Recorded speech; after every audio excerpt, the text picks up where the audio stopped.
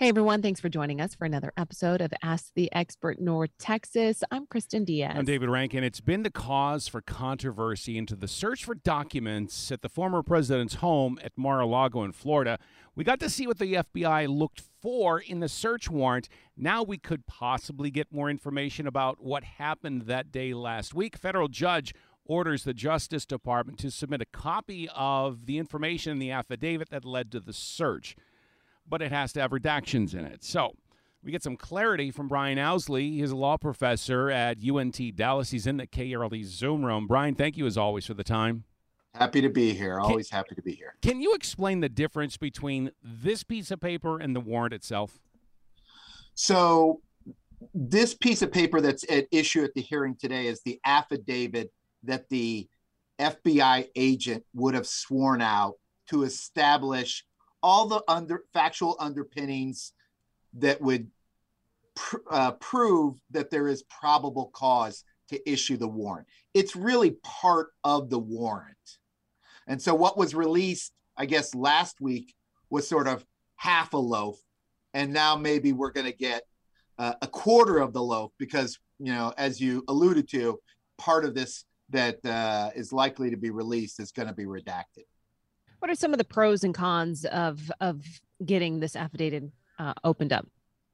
Well, I mean, the downside is that maybe some of the individuals who are being investigated will have more information as to what's being investigated, the approach and things like that. Although, you know, the person who gets the warrant doesn't get it redacted, should get the whole thing. So Trump and his legal team have the full affidavit. They could release it on their own if they were so inclined to do so.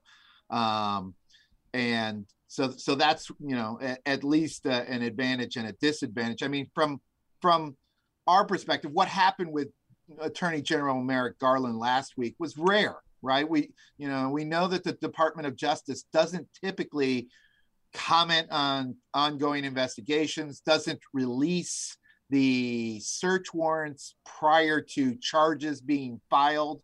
I mean, this search warrant could lead to no charges being filed. So, you know, that's one reason why historically the Department of Justice doesn't release search warrants or move to have them unsealed in advance. So if the former president could just release it himself, this sounds more like a political move as opposed to a judicial one. A political move by whom? By the former president in causing news to come out that perhaps he's being railroaded or something like that. You said he's got the affidavit himself. He could release it himself. Yeah, I mean, I think that when we heard from Attorney General Merrick Garland last week, that seemed to be at least pushing him on behalf of the Department of Justice to make a comment.